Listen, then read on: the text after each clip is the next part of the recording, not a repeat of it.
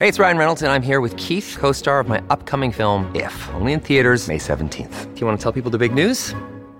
All right, I'll do it. Sign up now and you'll get unlimited for $15 a month and 6 months of Paramount Plus Essential Plan on us. MintMobile.com/switch. Upfront payment of $45 equivalent to $15 per month. Unlimited over 40 gigabytes per month. Face lower speeds. Videos at 480p. Active Mint customers by 531.24 get 6 months of Paramount Plus Essential Plan. Auto renews after 6 months. Offer ends May 31st, 2024. Separate Paramount Plus registration required. Terms and conditions apply if rated PG. Hello, everybody. This is Marshall Poe. I'm the editor of the New Books Network. NBN listeners like to read books and buy them. So we thought we'd tell you that right now, our friends at Princeton University Press are having a remarkable site-wide sale. You can get 50% off books, including ebooks and audiobooks, with the code 50, F-I-F-T-Y, at checkout until May 31. You can save some real money on Princeton University Press books. I encourage you to go there and check it out. Welcome to the New Books Network. Welcome to the New Books Network. I'm Roberto Mazza, the host of Jerusalem Unplugged podcast. And today, for the Middle Eastern Studies series, my guest is Shaul Adar. Shaul has recently written a book called On the Border, The Rise and Decline of the Most Political Club in the World, published by Pita Books in 2022. Now, Shaul is a journalist, and he wrote a fascinating narrative that brings together both his personal life and experience, football or soccer as it is known the other side of the ocean, and the history of the club intertwined with the history of Palestine and Israel. So the book is very much about three narratives that always come together, and they bring a bit of the personal, something about the club, and something about the larger history of Israel-Palestine. Obviously, we're going to talk about the history of the club and how it became not just the most political club in the world, but also a club that represents racism, fanaticism, and is often associated with violence. But first of all, Shaul, welcome. Hi, Roberto. Thanks for having me. Now, the first question I want to ask is very much about yourself. So if you can tell us a little bit about your background and also about the origins of this book. Yeah, I was born in Beersheba, in the Israeli desert. Moved around Israel, university in Haifa, a little bit in Jerusalem, worked in Jerusalem for a few years, lived in Tel Aviv, and in 2000 I moved to England, and since then I'm living there in London, and well, until the pandemic, having wonderful time, seeing lots of football, being journalist. It's my third book. The other previous two are in Hebrew, both about football. But as a journalist, I write about everything from politics to travel to art. So I try to bring it into my book. And I thought, what would be a good subject for a book? And for me, Beitar story is fascinating. But what makes it more poignant is the connection to Israeli politics and Israeli-Palestine history. So I thought it would be interesting, and I hope I wasn't wrong. You are not indeed. I mean, the history of Beitar Jerusalem goes beyond the history of a football or soccer club. It's much more than that. And in fact, I just want to start asking you a few things about the history of football in Palestine. Now, your narrative, for those that are going to read the book, your narrative really goes back and forth from the present to the past and vice versa. And I was just wondering if you can tell us a little bit more about the origins of football in Palestine.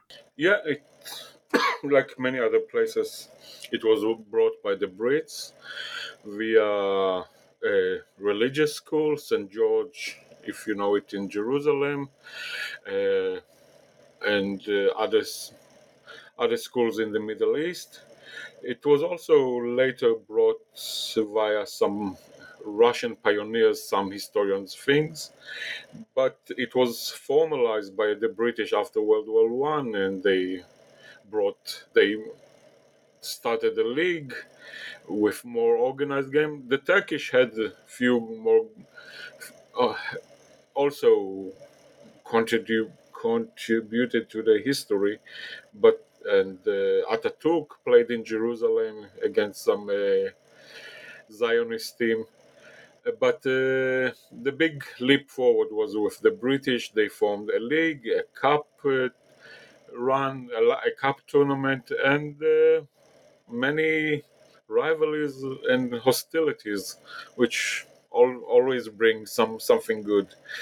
They thought that football will help bring the people together and deliver the balls to schools, Arab and Jewish one in Jerusalem and the area, but as we know, it didn't help any peace. But at least they tried. Now, let me ask something about Beitar more specifically. Now, in the book, you make a very interesting statement, and you say that the DNA of Jerusalem, and you talk extensively about Jerusalem, the city, and its history, and you say that the DNA of the city and of Beitars are shared. So, what does that mean, really? I think it's the felt of importance, the grandeur, and unfortunately the religions. Uh, if you walk in Jerusalem, there are some certain points where you feel the earth is shaking beneath you. It's everywhere you go, you see history, politics, religions, and tension and hate. And there are some places in the old city that you're 5 minutes away from the most important religious and political places in the world. Places that one foot wrong can lead to a major conflict as it erupts once in a while. And Beitar also is also always on the verge of being political, and it's never just it's not like Maccabi Tel Aviv or Hapoel Beersheva, who are football clubs and important football clubs and important to the fans.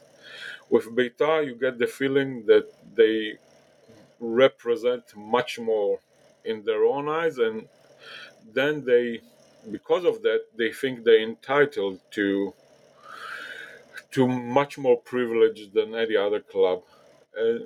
And you can say it about Jerusalem. It's this when we talk about the status of Jerusalem in Israeli society and politics.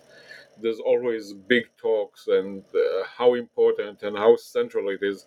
But if you look more deeply, the city is poor, extremely poor, run down, getting worse and worse in the last 20 years, getting weaker economically, and it's parallel to the decline of Beitar.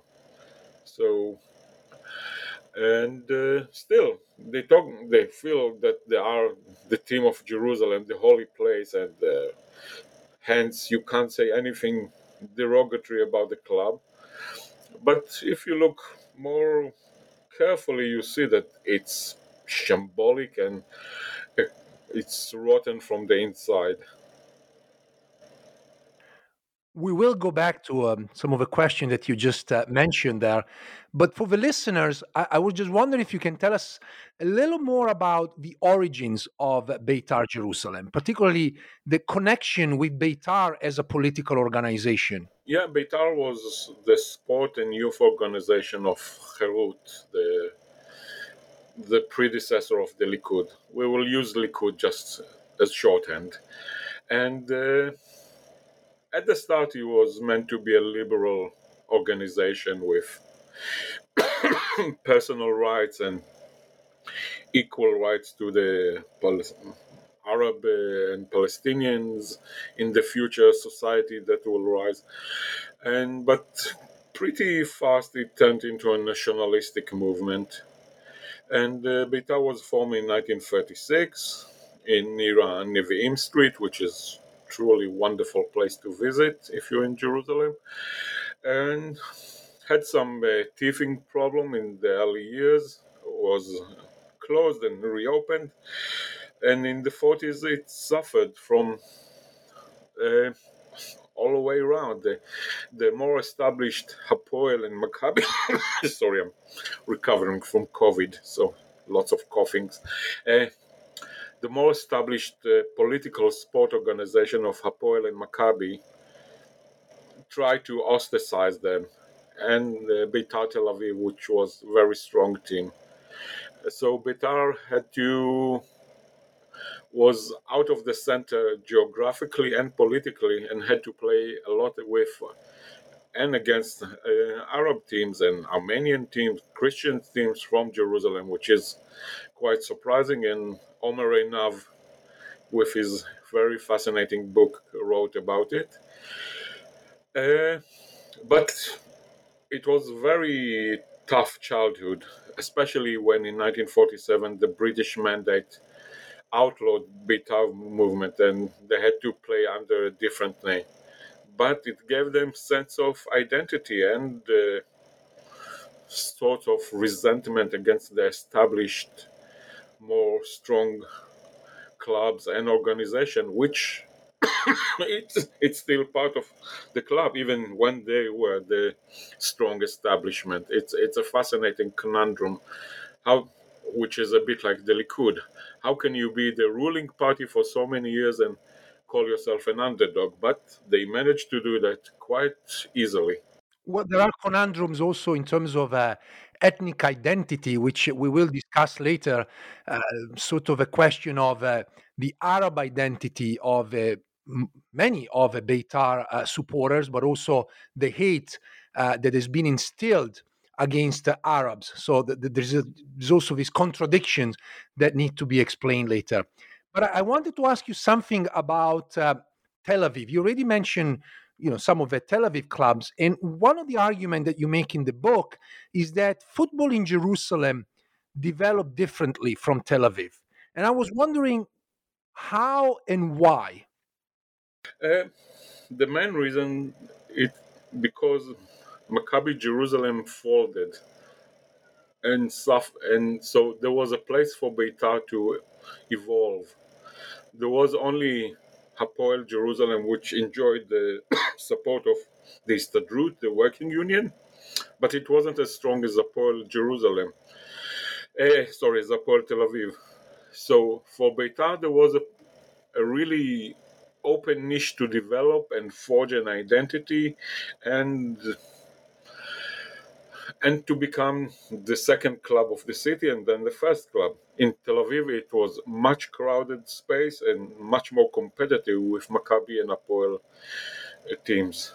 So, football in Jerusalem was special in that specter, and also it was, I think, much more political than Tel Aviv. At some point, Maccabi and Hapoel Tel Aviv became more professional, more still hating each other with passion, still with some political connection, but much more as a fun fact. In Jerusalem, it's still extremely passionate. If you say Hapoel and Maccabi Tel Aviv, they hate each other because they're different teams. But in Jerusalem, they will go back to the 40s, to the persecution of the Begin as the leader of the organization and the leader of the Likud. In Tel Aviv, I don't think you'll hear such things. They said, "Oh, I hate Hapoel, I hate Maccabi. That's it," because that's what we do as football fans. But Jerusalem, it's still extremely political, and they never seem to get away from it, which I think would lead to the demise in the end. Helped the demise. There's so many reasons. That's a fascinating story, and it reminds me, like everywhere in football you have these kind of rivalries. So you may be from Manchester and hate Liverpool, but it's not really political. It's about football and in an ingrained idea that they are your enemies. But you're right, here there's something different. And that brings me to the next question. In the book you talk about the period of the early 1950s as one when Israeli football was violent, corrupt, and political. So can you tell us a little bit more about this period of time? There was a big tension between the sports organization of Hapoel Maccabi and Beitar. So if one team of Hapoel was running to the championship or trying to avoid relegation, all other Hapoel teams will help her, you know, in a sporting manner or non-sporting manner. And the same goes for Maccabi. The national team had a quota of 50-50 for Hapoel and Maccabi. And many results are extremely dubious. We have to take them with a pinch or a mountain of salt. There were some last games of the season with strange results, and in some cases, the whole season were voided because they didn't have any sporting merits. Uh, it was violent. I read a lot, many times, the official history book of Beitar, and there's lots of newspaper clippings there. And I was astonished by how many times there were violent affairs there, and how they mention it.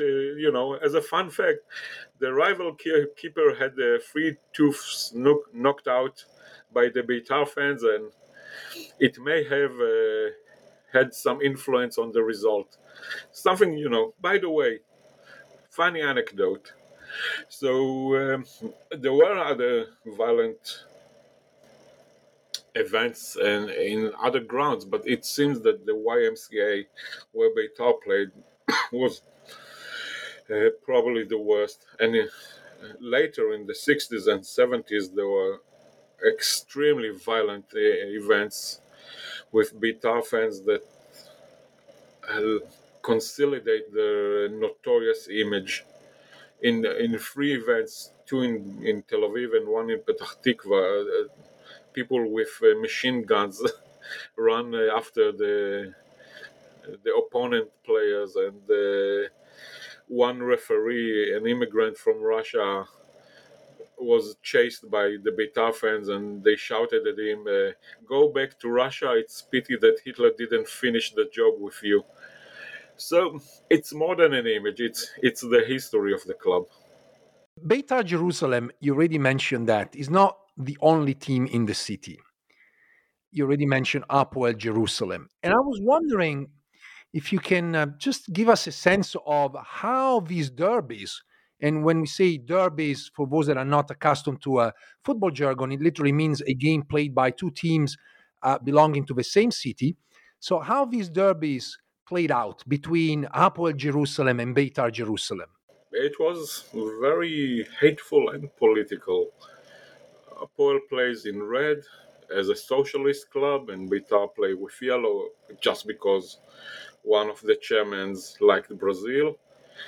Uh, uh, but and they used a lot of political slogans. Uh, the Beitar fans came armed with rage. They felt betrayed by the country, by the political power of labor, and they felt that disrespected as people and as more traditional religious people than the secular Ashkenazi labor hegemony. And they felt that it's everything is harder for them, getting jobs, getting well paid. They're not well connected. They seem as outsiders to any of the Histadrut jobs, and they came with that fire to the derbies. And when they won one, they shouted, "The Histadrut is mourning. The workers' union is grieving," and had a parade all the way from the YMCA to Strauss Street, if you know Jerusalem, just to celebrate outside the Histadrut headquarters. Hapoel always brought, which then was the leading team of the city, but had bad results in the derbies. always brought some local kingpins of the Labour Party to encourage and had stirring talks before the games against those fascists. Or although some of the players and the fans were actually Beitar supporters by heart and had to hide it. If you look at the papers from that time, each defeat was greeted with disproportionate reaction. We lost to the horrible sacrilegious labor, or how did we manage to lose our honor in front of those fascists? And some of it is still, if you go to Twitter before this year, last season, there begins, you had some echoes of the past. Although, about Hapoel, they did enjoy the support of the stronger political organization and financial arms of the Histadrut, but there always been some kind of schlemizel, if you know the word. Not really that good. They had a good, and once they sold their home ground in Katamon and had to share the ground at the YMCA, they had a very short brief of success in the early 70s, but since then they've been on steady decline. Some truly shocking, horrible football disasters. And just in the last year, they managed to get back to the first division after many years outside it. So, in some way, Hapoel missed their opportunity to become. They had many years where they were the first team, the only team in the first league, and Beitar were languishing in the second league, but they didn't manage to get the support of most of the people. At best, it was 50-50 or even less, despite being the strongest club. And then they lost most of the fandom in the city throughout the years. But they managed to recover, and now they got some solid fan base, although in small numbers, but it's quite solid, and they got their identity back. With Beitar, they still, we will speak about it soon, they're dealing with their own identity problems. Hapoel Jerusalem is a fascinating story too, one of sort of a collapse and then rebirth. And I enjoyed reading, and I remember also the story about how fans basically built it back and eventually managed to bring sort of a second team of Hapoel back to sort of purchasing the title Hapoel. So it's another fascinating story, but I want to focus here on Beitar Jerusalem. I use the story of the new Hapoel Jerusalem as a metaphor for the liberal Ashkenazi Jerusalem, that it's been written down in the press so many times that saying all Jerusalem is now ultra-Orthodox, religious, Mizrahi, Likud, right-wing nutters, and there's no hope for Jerusalem. And although the numbers of the secular community in Jerusalem are declining, never write them down completely. There's still big university, hospital, civil service. There will always be some very important secular base in Jerusalem. And that brings me to sort of a central part of your book, which is like one of the most important aspects of your book, the question of the Mizrahi Jews. So Beitar Jerusalem is deeply connected with this identity, the identity of, in English we may say, Oriental Jews, who in Israeli society have always been discriminated against. I mean, sometimes people forget that Mizrahi Jews coming from Syria, Lebanon, Iraq, Egypt, they all had to go through camps, and then they were relocated in the periphery of Israel. Some sort of, like second-class citizens. Obviously, the suspicion was that because they were Arabs, could have turned into a fifth column. So, And obviously here you see the sort of a big divide between Ashkenazi and Mizrahi Jews. And I was wondering, how did the club become associated with Mizrahi Jews? And also, how do you see this divide, Ashkenazi Mizrahi Jews, influencing Israeli football? Today, it's apart from Beitar, it's not a big issue because most of the players and many of the fans are Mizrahi, so there's no clear cut. They play together, and only with Beitar it's still an issue and identity. And I think it's mainly down to Menachem Begin. He made the connection, and the people mainly from North Africa, Iraq, Iran, they were put in transit camps like the Ashkenazi because the new country was tiny and without resources. So everybody were put through the same process. But the Ashkenazi left much earlier for many reasons and got well connected, got better jobs, and they felt more at home here. While under Ben Gurion and his labor, the country was more secular, and sometimes you can say it was racist and with very dubious feelings about the Mizrahi Jews. But if you talk to people or read, the main thing was how religion was seen by the authorities. In the early years, Israel was much more secular than today, and many of the Mizrahi immigrants felt that they even tried to force them to lose their religion, and that is still a burning issue among them. And Menachem Begin used that extremely well to bring them into Herut and Likud, and also use the economic and the social discrimination against them.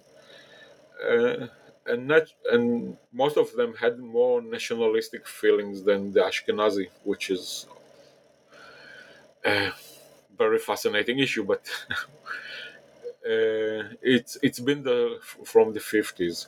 So they felt at home with the Likud, and they felt that they can't support Hapoel team who plays with red, and they got hammer and sickle on the badge. They felt it's abomination. So supporting a team who played with the menorah badge was much more natural for them.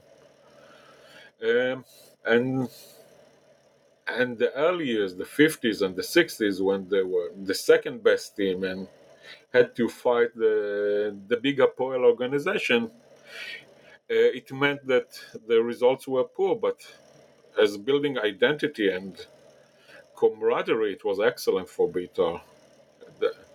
And it meant that this emotional ties between fans and the club were stronger than many other clubs. This is a fascinating story of how politics, ethnicity, and obviously sport, they all come together. And that brings me to the question of trying to understand, when did the reputation of Beitar as a violent club with violent supporters begin? I think it was the key events were 1969, if I remember correctly, the events at Bloomfield against Hapoel Tel Aviv, which I mentioned earlier, where there was some soldiers on a day out from the army with a machine gun getting into the pitch and chasing the center forward of Hapoel Tel Aviv, who nutmegged them. And then they burned the crossbars and the nets and destroyed the stadium, more or less. That was one event. And the second one was in Petach Tikva in 1975 or 4, I can't remember. I can look it up. in a cup tie against Hapoel Petach Tikva, which was also one of the old guard of Israeli football, the most successful team in the 60s, Hapoel team. And Beitar lost a cup tie, and they trashed the stadium. They chased Hapoel Petach Tikva fans to the orange orchids outside the stadium. And they sent players and fans to hospitals. People were fearing for their lives. And astonishingly, the chairman of Beitar, Lazy Rivlin, the brother of the future to be Ruvi Rivlin, president of Israel, demanded a technical win for Beitar Jerusalem on some ridiculous ground. They never felt the need to be accountable, even when it was clear cut. There was another event against Hapoel Tel Aviv in Bloomfield in '82, and together with smaller incidents, it led to the image or perception or the reading the situation that Beitar is the most violent team in Israeli football. And I don't think they're quite embarrassed by it. If they want to make home games in Jerusalem as hospitable as possible, there are some, low-key events all the time, especially when they play against Hapoel Tel Aviv and the Arab teams.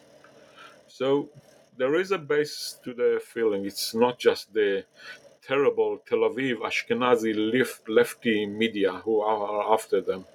It's much more. Let's look at the history, and it's quite obvious. In the book, I would say that in every chapter you can find descriptions of various football games or specific seasons, which also are intertwined with the history of violence. But there's one specific season that caught my eye, and that is 1975 1976, which marked for the first time a battle between two Mizrahi teams, so two teams that represented Oriental Jews, Beitar Jerusalem and Beersheba. Now, Beersheba is an interesting club too, is obviously in the periphery of Israel. And perhaps some of the listeners are not familiar with this team, which in the past few years had been rather successful. In fact, they also became very popular throughout Europe when they, a few years ago, they actually beat Inter Milan. So obviously that gave the team more notoriety. But I was wondering if you can take us through a little bit this 1975-1976 seasons and why the history of these two teams became intertwined. Yeah, I was a kid living in Beersheba then, going to almost all the home matches, so I remember it quite clearly. The year earlier, Beersheba won its first title, and although it's an Hapoel club, it was the team of the periphery, or the team from the desert, non-Tel Aviv club, the first team outside Tel Aviv and Netanya to win the title. And it was a homegrown team. Only one player was from outside the Beersheba, and it was it told you that something is happening in Israeli sport and Israeli society. Beitar in '75 was relegated, but because the league was so corrupted, all relegations were frozen and they got stay of execution thanks to Ehud Olmert and another member of the Knesset who led the demand, which was with a good base. I think it was the right decision.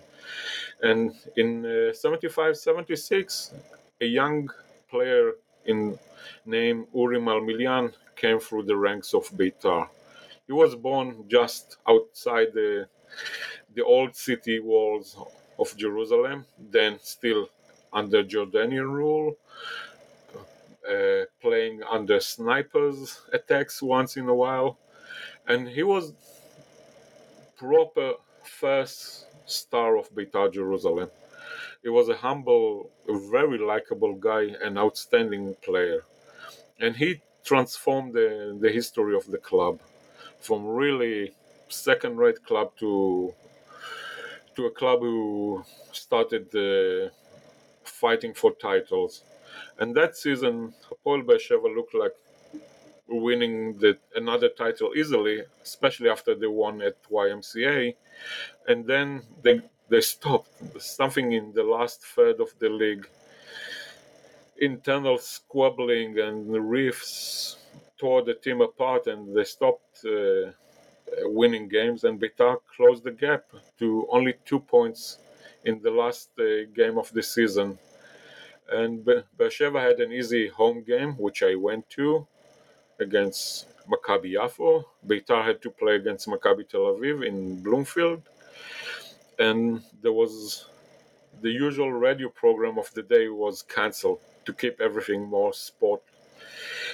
sport-like.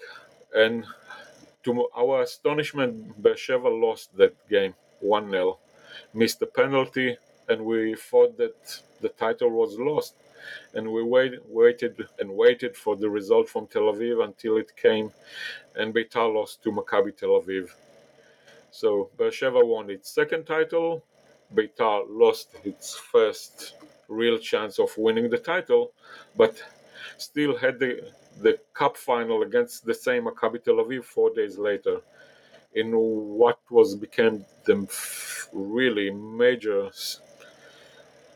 point of history of Beitar. They played in the final in really packed Ramat Gan Stadium, and they won it under the stardom of Uri Malmilian, and became, I think we can say, a team with a national appeal. They broke out of the Jerusalem boundaries.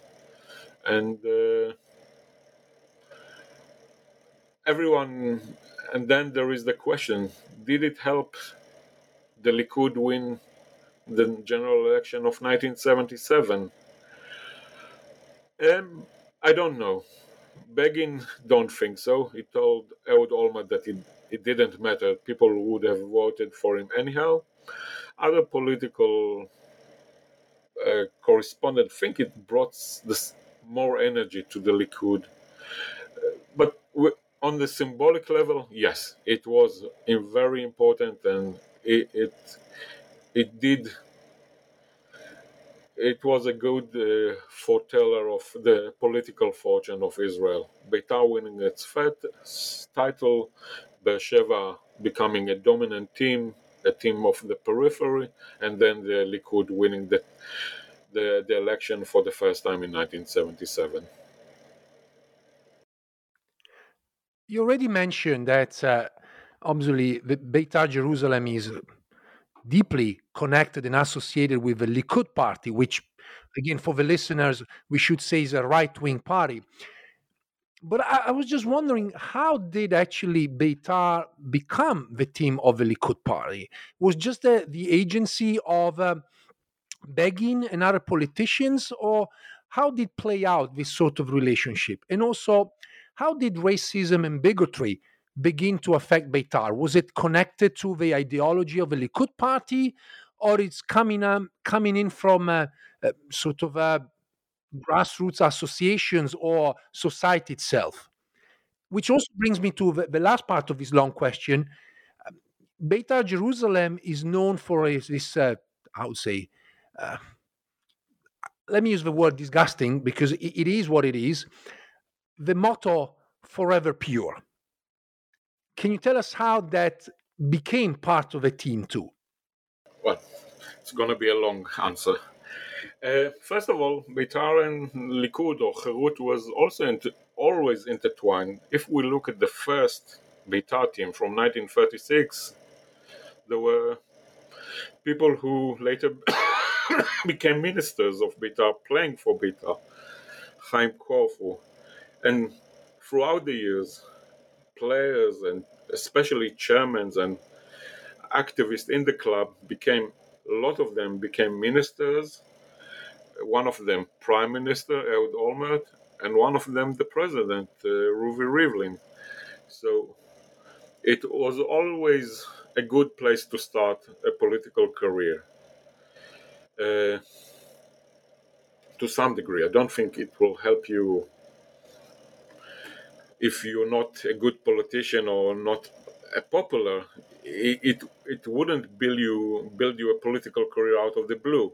But if you have those two together, it's a very important force, as we've seen throughout the years. Remind me of the middle part of the question. The middle part of the question was very much about the question of racism and bigotry. You could always sense some hostility, but it became clear and outspoken, and without any guilt or shame in mid-90s. There were two reasons in my eyes. The Oslo process, which many people felt threatened by it, the way of life, the security, and the future of Israeli settlements in the West Bank. Israel and mainly Jerusalem suffer horrific terror attacks, which had the traumatic memories of hearing those explosions. I don't know, 500 meters from me. So it's a sound you don't forget in a hurry, not even 30 years later.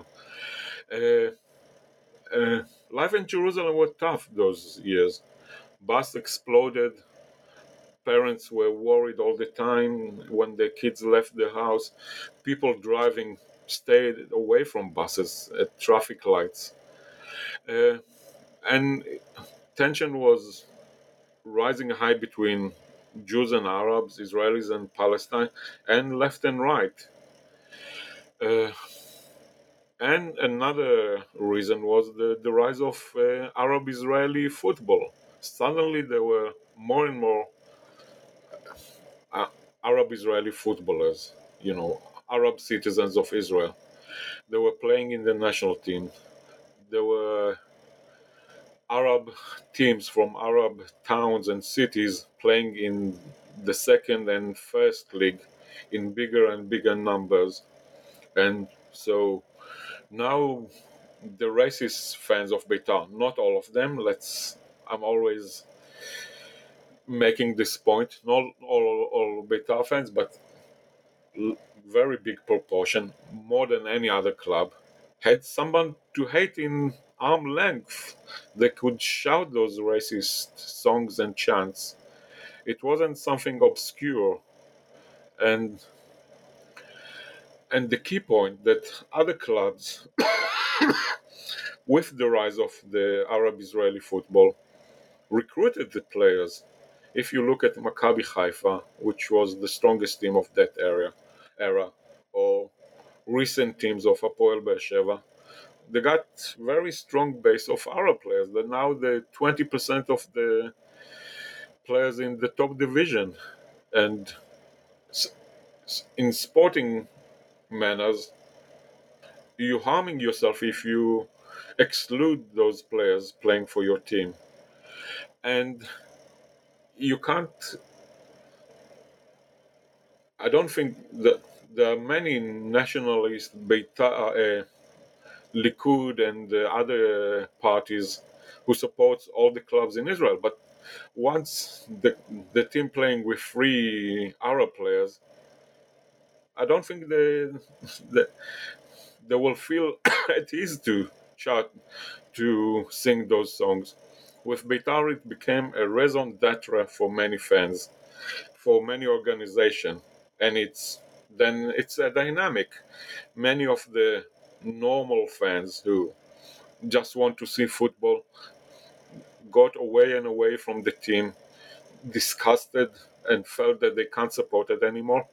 And more people who like those racist tones much more than football become attracted to the club. So everything become accelerated. More and more racist fans and less normative fans. And it all came to a head in 2013 in the notorious Chechen affair, when the club had signed 2 Chechen Muslim players for dubious reasons. And big chunks of the fans refused to accept it and fought it till the end, until they got chased away. And the symbolic part was during the first game after the signing of those players, a banner was raised in the stadium saying "Beitar forever pure," and there's no way of hiding it. It's a Nazi overtone. It's a racist, talking about racial purity. You can't hide it or avoid it. And since then, Beitar is struggling. From that specific moment, they suffer economically. Sponsors left the club at that moment. One sponsor signed the deal a week earlier, and once that sign was raised, he left the stadium and at the parking lot told the marketing director that the deal is off. And since then, the club is toxic, is stained, and some of the chairman and the owners try to fight it, and it cost them dearly.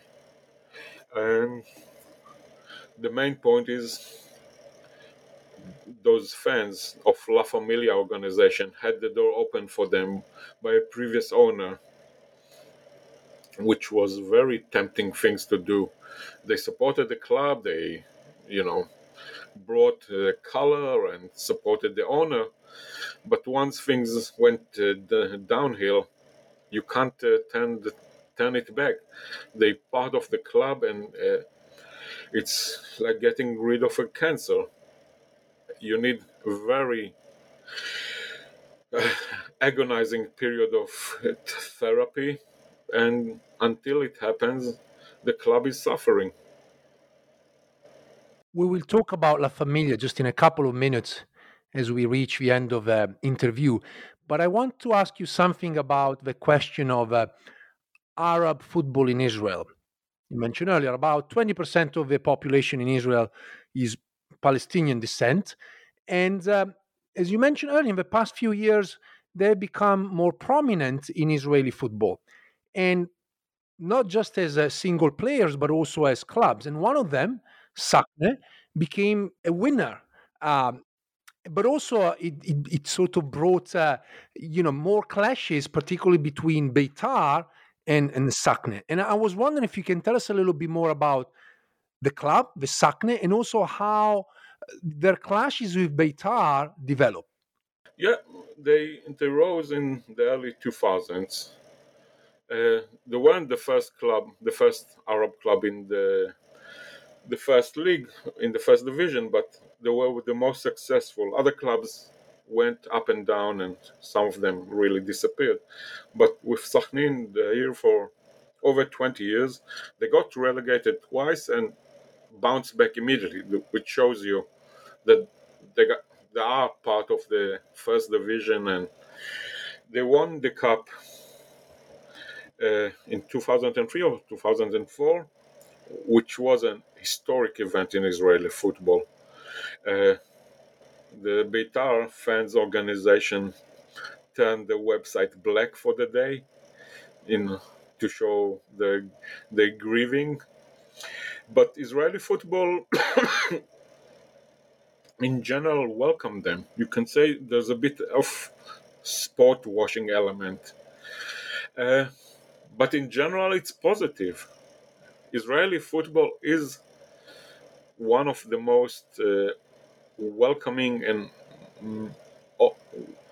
open spheres in Israeli society. It's based on a merit. If you're good enough, you'll play in the top teams and the national team. So there were some cases, there were 5 players in the national team. And some people didn't like it, but for most people it's fine. There's no problem with it. And Sakhnin is becoming more and more nationalistic by themselves. you got a feeling that they do enjoy those clashes with Beitar.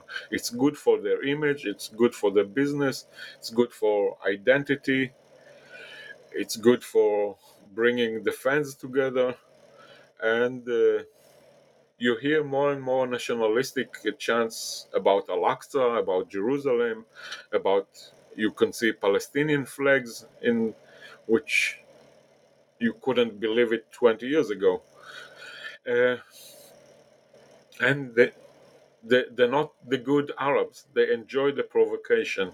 So it's going to be interesting in the coming years. And they're trying to, they don't have the financial muscles of Maccabi Haifa and Hapoel Be'er and Maccabi Tel Aviv, but they do trying to bring the best Arab players to the team. So it will be interesting. And they do enjoy the demise of Beitar. You can see it on the social networks. And there is a little anecdote about how many Arab players scored against Beitar and then took the Muslims' bow, which enraged the Beitar fans even more. And it became part of the Israeli football mythology that most Arab players will eventually score against Beitar. Sorry. Let's go back to La Familia. You mentioned this group, and I was wondering if you can tell us what it is La Familia. What is this organization, and why are so uh, popular in a sense, and how comes they're so powerful? They started as a group of fans in the early 2000s, and then with the help of social media and the internet, everything was much easier to form and liquidize, to establish. And they did enjoy the last period of success in Beitar in 2007 under Arkady Gaidamak, who opened the doors for them. But then came Gaidamak, left the team to hang out and dry, cut his financial support of the team, but Beitar stayed with this burden of La Familia, and then they become much more about the politics and the Arab hatred than the football. They see themselves as a political organization these days. You can see them in demonstrations supporting Netanyahu, or during clashes and riots or nationalistic events in Jerusalem. They are there with the black and yellow outfits, not and quite proud to be La Familia, the political branch. And they are in big numbers, and they are violent, and they, during the internal conflict of the Chechen years in 2013, they kicked out anybody of the Eastern stand in Teddy who wasn't one of them, who was too open-minded, who dared to support the team. And the clashes, this civil war is ongoing now for 9 years. Sometimes it's more obvious, sometimes it's more relaxed. But even in last year, Beitar signed a Muslim player, which was a big step forward. And it was accepted by most fans for the first time. It wasn't a repeat of the Chechen shame. And some fans choose to support the team and that specific players, and La Familia attacked them physically. Uh, it did help the normative fans to get together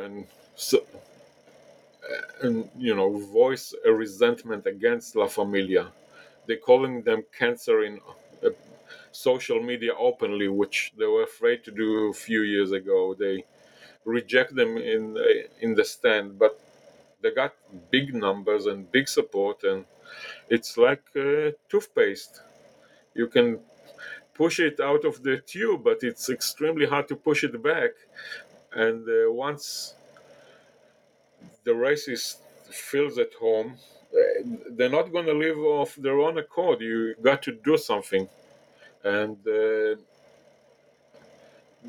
is a constant battle against them. That's why I wrote in the book that Beitar is not a racist organization, but it's under racist influence. Of course, it can change if new owner comes and stop the fight against them. But at the moment, many fans try to resist it. But at the moment, it doesn't. It looks like hard work. I don't want to say it's impossible, but until Beitar will change something basic, which is to become a normal club with Arab players, I don't see them living away. And that would be the best way to make them live and form their own hideous, little, nasty, racist, forever pure Jerusalem club. And hopefully, but I'm not sure that that day is close. Now, throughout the book, you talk about the various owners of the club. One actually is a very sort of a funny but also dramatic story of this guy Guma Aguyar. But that's one story. Now, like many other clubs, obviously Beitar changed hands several times, and I was wondering, how did money change the club and its perception? And also, can you tell us a little bit more about the 2020 failed takeover by an Arab, a very shady individual from the Emirates? Beitar is a sick organization with very low natural defense. So it attracts weirdos, dubious characters, in some cases, some sadly people who are not that stable, like Guma Aguyar, who had all the best intention and was a charming personality, but suffered from serious episodes of mental health, which Jerusalem exacerbated. Jerusalem and Beitar, living in Jerusalem, going back to your question about the DNA, makes everything more political, more dramatic, more emotional, and more important. And people think that they're not just the owners of a football club, the owner of Jewish pride and importance. So that make everything more radical. Going back, so Beitar attracted lots of owners who came as a messiah and turned out to be false messiah quite rapidly. I've made a few times a list of the most bizarre and most eccentric owners, and the list just getting longer and longer. In the last year, there were 3 of them, and one of them was the royal from the UAE, who was supposed to buy 50% of the shares of the club, and it led to major demonstration for and against the move in Jerusalem. And it turned out there was nothing behind it. It was a front for something we don't know. That guy didn't have enough money. His capital was in state bonds of Venezuela, who you can guess not worth a lot. He didn't have enough money. Everything was extremely shady, and it fell apart after a week of publications. The media did an excellent job of exposing it, and the Israeli FA didn't let this shady deal go through. And now Beitar is stuck. It's another crucial week this week for them. They need to find a new owner. and the rumors are rife, and I can't quote them without a lawyer sitting next to me. But going over the Beitar feed on Twitter, you don't see a lot of happy faces. It's either they will get relegated this week by the FA, or they got new owners that most of the fans don't trust and don't like and don't feel that his interests are in saving Beitar.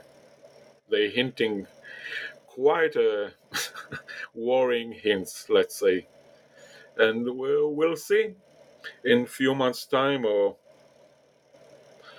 a few years' time. It looks like that years of neglect, racism, and dubious honors are costing Beitar quite heavily, and now they're paying the price. It's really hard to see them forming any team close enough to the big three of Israeli football. And but yeah, we'll have to wait for a few days. You just served me the perfect assist using football jargon for the last question. So, where is Beitar directed in contemporary Jerusalem?